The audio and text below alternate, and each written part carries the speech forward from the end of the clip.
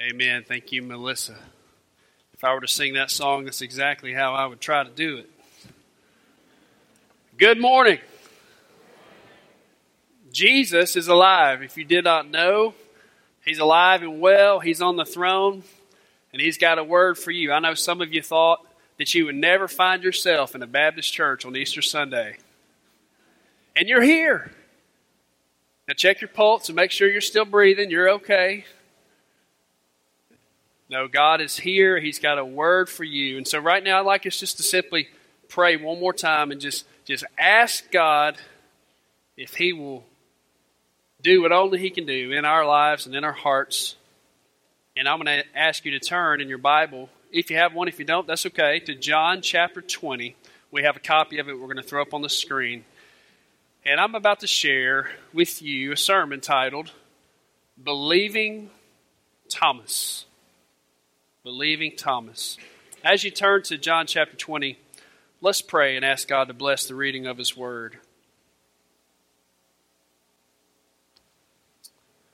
Father,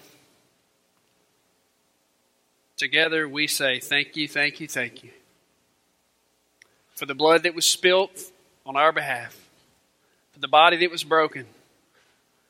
And God, we thank you for gathering us here today to worship you, the one true living God. And Father, we acknowledge that that all of us are in different phases of life. And God, there's many troubles in many people's lives today, and they're here, and they're asking, and they're begging, and they're hoping that you will meet them where they are. And God, we believe because of your character, because of who you are willing to meet them there. So God, we pray right now, God, that you would let your word come alive in our hearts. And God, I pray that you'd hide me behind the cross. God, I pray that I would decrease and that Christ would increase. And God, I pray for your anointing and your Holy Spirit to fill this place. And we ask all this in the powerful name of Jesus. Amen. Amen. John chapter 20, verses 24 through 31 is where we'll be focused today. Have you ever been troubled before? Troubled. I mean, really troubled. Maybe it was trying to get your taxes paid. Maybe you had a car wreck. Maybe it was news from a doctor. Well, in the Bible, one day, the 12 disciples that Jesus had, were very troubled. And so Jesus wanted to encourage them. And this is what He says in John 14. He says, "Let not your hearts be troubled. Believe in me." And then He says, "In my Father's house there are many rooms." He says, "I'm going to go and prepare a place for you." And Thomas in the group, Thomas was the apostle that was the realist. He was the practical one. He was the detail guy. And he spoke up and he says, "Lord, we don't know where you're going. How can we know the way?" And Jesus replies in an epic statement that would shake the very halls of history. He responds in this way. He says, "I am the way, the truth, and the life. And no one comes to the Father except through me." It was Thomas that showed great courage one day when Jesus was going to go back to his city to heal his friend Lazarus. There were people who wanted to kill Jesus and kill the disciples. Jesus said, "I'm going to go." And it was Thomas that spoke up and he said, "Let us go also that we may die with Him." You see, Thomas gets a bad rap in our culture, in our church culture. Throughout history, he's been titled and known for what? Doubting. Old doubting Thomas. But you know, the Bible doesn't ever really refer to Thomas that way. All of the times we see Thomas in the Bible, it's commendable. Even when he just wanted to see the hands and the feet, and the body that was broken. And so Thomas was a great man of God. Let's look in John chapter 20, starting in verse 24, and let's read the passage. Now Thomas, now this is after Jesus had risen from the grave, to give you some context. Jesus is alive, but Thomas, he wanted to see for himself. So now Thomas, one of the 12, called the twin, was not with them when Jesus came. So in other words, when Jesus first appeared, not all the disciples saw him, just a few of them. And so Thomas wasn't there. Verse 25. So the other disciples told him, "We have seen the Lord." But he said to them, Thomas says, "Unless I see the hands, the mark of the nails, and place my finger into the mark of the nails, and place my hand into his side, I will never believe." 8 days later, his disciples were inside again, and Thomas was with them, although the doors were locked. And Jesus came and stood among them and said, "Peace be to you." Then he said to Thomas, "Put your finger here and see my hands, and put out your hand and place it in my side. Do not disbelieve, but believe." Thomas answered him, "My Lord and my God."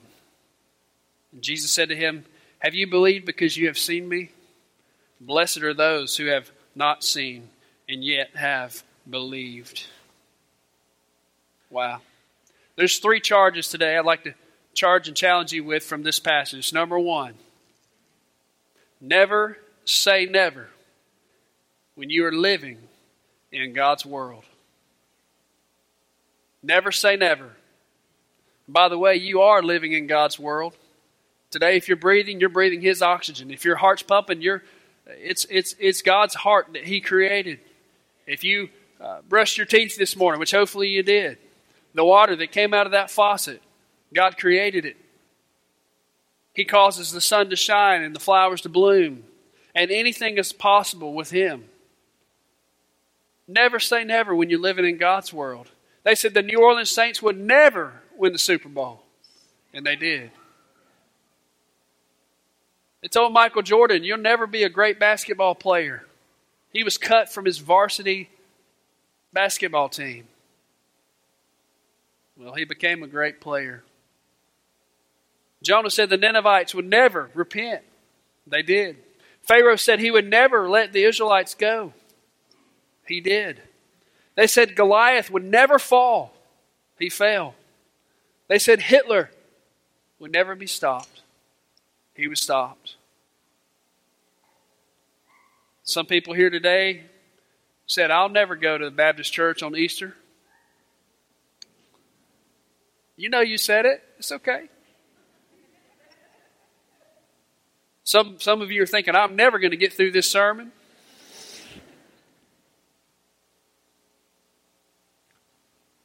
Some of you told your mom, "I'm never going to church." There's some in the crowd today that you said, "My marriage is never going to get better."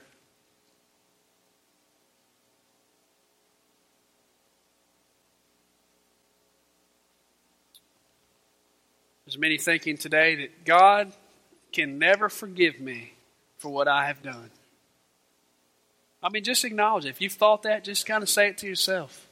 Yeah, that's kind of where I am. I don't think God would forgive me for all of the things that I've done. And I want to tell you today, friend, we want to tell you as other believers around you that if God can forgive us, He can forgive you. Jesus loves you today. He knows where you're at, and He can do the impossible in your life if you let Him. He created the mountains, and He can make them fall down. He alone tells the waves how far they can come. He tells the planets, all scattered out through the universe, which direction to rotate around their star. He tells every star what temperature to burn. He can do anything. And so some people here today, you have very real questions for the Lord. Let's just be honest. You have a lot of very real, honest questions, just like Thomas. And maybe that's why you're kind of excited. They were talking about a man who was bold enough to ask a strong question. And you can identify with Thomas. And so if you're asking questions, we want to encourage you to seek the truth. And I believe if you seek the truth with all your heart, you'll find Him and He'll set you free. You see, the Bible says 8 days later. It was 8 days later that they were in this room. Verse 26. 8 days Thomas had to wrestle with God. He heard about it. Jesus is alive, but he didn't see Him. And so he struggled. And for 8 days he went to sleep every night thinking, could it be true? He said he was going to do it, and I know He can do it. I've seen Him bring dead people back to life before. So Thomas knew Jesus could do it if He wanted to. And I believe those 8 days, the Bible doesn't tell us exactly what happened, but I believe Thomas was excited. I believe he was excited and anxious and in anguish because he was struggling to understand the full ramifications of the gospel. And for 8 days he would eat his food and he would think about it. Can it be possible that Jesus is alive? And if He's alive, how come He hasn't shown Himself to me? Am I not good enough? Am I not as special as the other disciples? And all the while, God loved him and had a plan, and He was at work. 8 days he tossed and turned. 8 days he struggled. And he knew it was possible, but he wanted extra proof. He wanted lagniappe proof.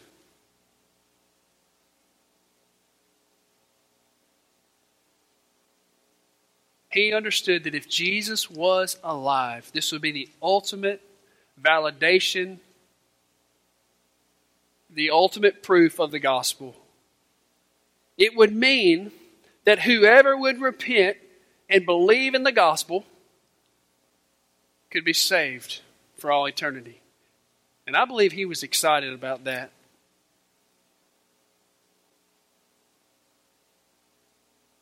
Second charge from this passage is this: never assume it is going to be easy following the Lord. You'll notice there in verse 26, towards the end, the disciples were inside this house and Thomas was there, and although the doors were locked, what does that mean? It means that the doors were locked. Now, if you have to lock your doors, there is a reason. And you know what the reason was for the disciples? There were people looking for them. There were people looking for them so that they could kill them. Because their Savior was offensive to them. Never assume it's going to be easy following the Lord. The doors were locked because there were physical threats. People hate the truth. We saw last night and this morning, if you've seen the news, several churches in Sri Lanka have been bombed. Many, many Christians have been killed today. Why is that? Why does the world hate the truth so much? Why does the world hate the cross? Billy Graham says the cross directly confronts the evil in our world. You see, the cross says that you have a sin problem, and we don't like to hear that. The cross says you have a need that you cannot satisfy on your own. The cross says you have a problem, and that God has a problem with you. But the cross also means hope, because Jesus died on the cross. He became your sin on your behalf so you may have life. Following the Lord requires us to take up our own cross And friend, if your Christianity today does not involve taking up a cross, then you need to take it back to the cookie cutter cultural Christianity factory where you found it. Take it back and get a new cross. Because if the hardest thing in your life is just the everyday troubles that everybody has, the normal struggles of life, which happen every single day, but if you don't have any adversity coming because of your faith, then friend, you're not taking up your cross. You're just living life doing your own thing. You see, when you follow the Jesus of the Bible, you will face adversity. You'll be hated because of your faith. There is a way today, though, if you come by way of the cross. Jesus loved you so much, He died on that cross. And third but not least, third charge from this passage. Now's the time in the message where you can take your elbow and wake them up. Okay? The third charge in the passage. Never doubt God's Word. Never doubt God's holy Word. More than anything, Satan wants you to doubt this Word, this holy Word from God. Look what happened. Jesus came and He stands among them and He says, "Peace be with you." Now, He didn't have to open the door. He just appeared. But He appeared in the flesh. And He looks at Thomas. He says, "Put your finger here and see my hands. Put out your hand and place it in my side. Do not disbelieve, Thomas, but believe." In other words, Thomas, I told you, didn't I tell you? I told you so. Believe. Do not disbelieve anymore. You can trust my word. 2 Peter chapter 1, Peter writes, "For we did not follow cleverly devised myths when we made known to you the power and coming of our Lord Jesus Christ, but we were eyewitnesses of His majesty." Eyewitnesses. No other religion in the world has so many textual proofs, so many archaeological proofs, so many scientific proofs, so many eyewitness accounts as Christianity. The Bible says if any man is in Christ, he is a new creature. The old is gone and the new has come. Jesus looks at Thomas. He says, "Hey, Thomas, put your finger here. Look at my hands. Reach your hand into my side. Do not disbelieve, but believe." And look at Thomas, his confession of faith. He says, "My Lord and my God." I believe. I see it fully. My Lord and my God. Don't let anybody ever tell you that Thomas's life was marked by unbelief. Sure, he had some doubts. And when he did, God met him right there. Thomas's faith carried him halfway around the globe. I'd like to tell you the rest of the story of Thomas, and then we'll have our invitation time. Invitation is when we respond to the reading of God's Word. I have two friends who live in, more than that, but I have two Indian friends who are pastors in India. Jay Carr, who I went to seminary with. Jay Carr, really epic mustache, really nice flat top haircut, sharp dressing. Jay Carr is a pastor in southern India. And then I have a friend, Emmanuel, which many of people in our church, Emmanuel Varghese, who is a missionary church planter pastor in the northern part of India. And so I asked these guys, "Hey, tell me about Thomas. I know Thomas went to India. Tell me about him." And I'd like to share with you what these guys tell me that Indian Christian tradition is about the Apostle Thomas. And this would match up and line up directly with what our church history accounts, early church writings that we have. Thomas went by ship to Kerala, India, which is the southwestern part of India. So if you're looking at India on a map, the southwestern part of the country, on the coast, similar to Bay St. Louis. except for they had coconut trees. You may have a coconut tree in your house, but I didn't know about that.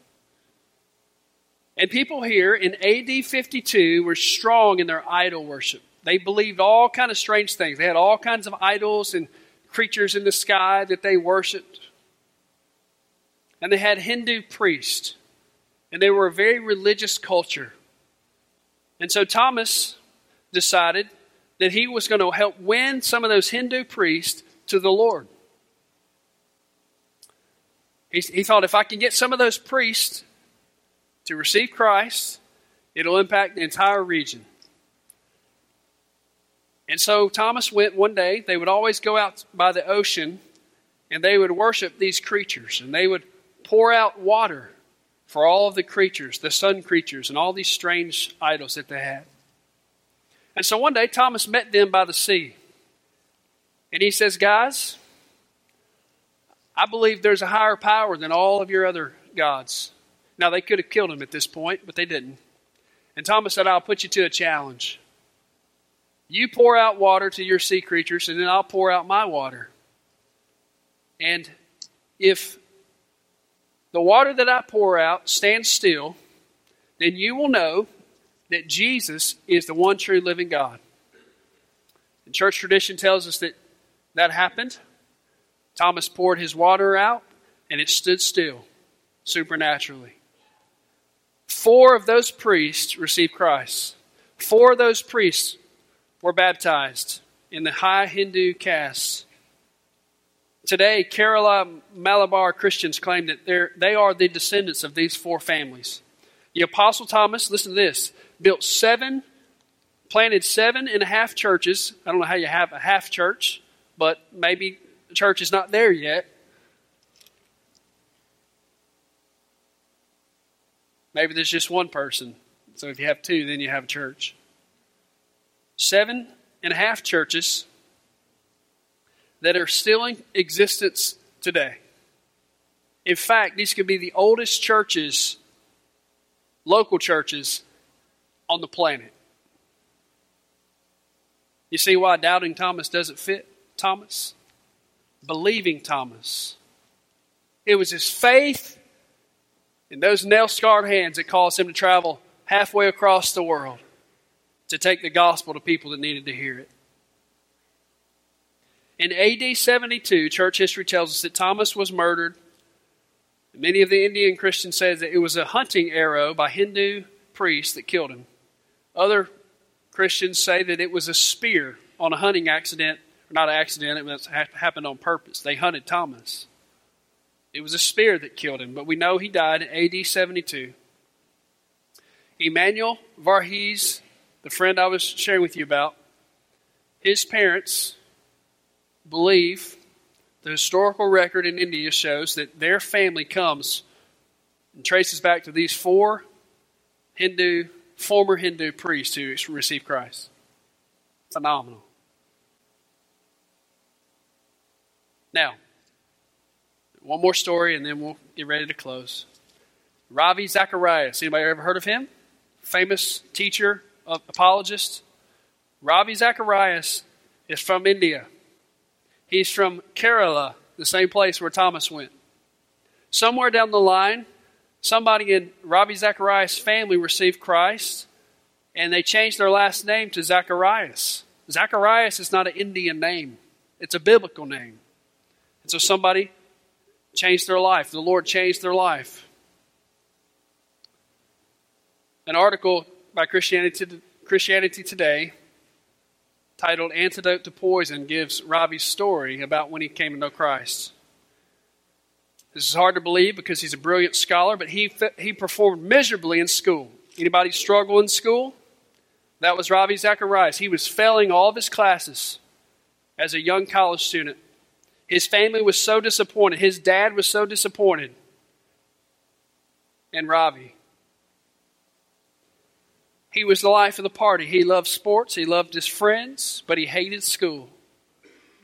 And there was something empty in his life. He had all these friends, yet when he would go home, he would be miserable and lonely. Suicide is a very common thing in India, and so Ravi Zacharias made the decision to to commit suicide. And so he stole some in the chemistry lab on his college campus. He stole 4 packets of poison, mixed them in water, and drank them, trying to end his life. He passed out and thought that was the end, but he woke up in a hospital bed. In that hospital, Youth for Christ director named Fred brought him a Bible. Fred handed Ravi's mother the Bible and turned it to John chapter 14. After Fred left the room, Ravi's mother began to read John chapter 14 out loud. And Ravi hears these words from Jesus: "Because I live, you also will live." Ravi sat up in his bed. "Who is speaking?" She said, "Jesus is speaking." And Ravi prayed right there. He said, "Jesus, if this is you, if you are the one that gives life as it is meant to be, God, if you'll get me out of this hospital, I'll leave no stone unturned to discovering the truth." And that's what happened. He gets out of the hospital. Before he leaves the hospital, a doctor comes to him and says, "Do you really want to live? I mean, really, do you want to live, Ravi? We can help get the poison out of your stomach, but you have got to decide, do you want to live?" And today, there's many people here. And you have got to decide for your own self if you want to live and have life. God wants you to live, and you can live because He is alive. But you have got to decide if you want it.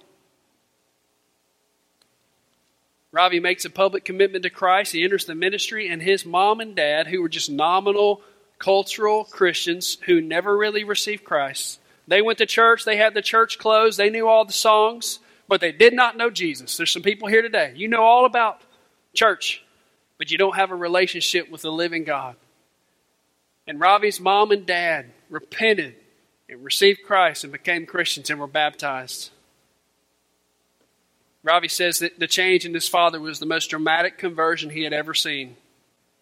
He says, for a man of his pride to pledge to conform to Christ had to be a miracle of God. John chapter 14 mentioned Thomas. You see how neat God just kind of orchestrates history? And then it was Thomas that came and brought the gospel to his country. God is in the business of changing lives. And today you are here. And you say, "Pastor, I hear all this stuff, but what does it mean? How do I really, if I decide I want to live, how do I start this thing with God?" Well, here's how. Number one, you got to understand that you're lost. You have to come to understand, and God, this is a supernatural work of God. He opens your eyes to help you see your sin and realize you're a sinner. And when you realize it, you say, "Oh my goodness." You realize that you have sinned against the holy God. So number one, you got to realize that you need salvation. Number two, you need to hear and understand that Jesus provided salvation for you on the cross. And that's what we've been talking about. For God so loved the world that He gave His one and only Son, that whoever would believe in Him will not perish but have everlasting life. So Jesus did all the work on the cross, and He rose from the grave so you would not have to do that. Isn't that good news today? You don't have to do anything else to be saved, to be right with God, except for repent.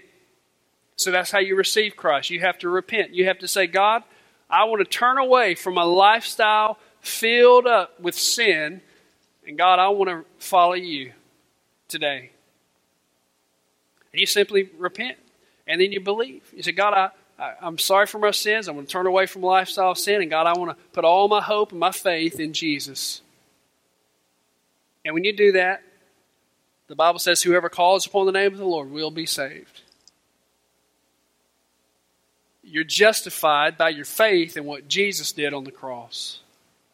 You say, that sounds too simple. That sounds too easy. Something cannot be right. Maybe they didn't teach you that in the church you grew up in. Friend, I want to tell you that's exactly what the Bible says. I know it's too good to be true, isn't it? You simply come by faith and receive. You see, God made Himself man. All the world religions are trying to climb this ladder to get to God. But Christianity, biblical Christianity, is the only one where our God came to us. He came to do what we couldn't do. He came to pursue us. And He's in the house today, and He's coming after you. And He wants you to know Him. And He wants to set you free. He wants to forgive you. So we're going to have a response time. And in that response time, you can come. And you can receive Christ. You can come and pray. You can pray where you are. Maybe you need to say, Pastor, my marriage is on the rocks, and we need to pray about this thing. We can. Maybe you can just come to the altar. Maybe you want to pray about a need. You're welcome to do that. But you've got to decide if you want to live, truly live and have life. Jesus said, I am the way, the truth, and the life. Let's pray.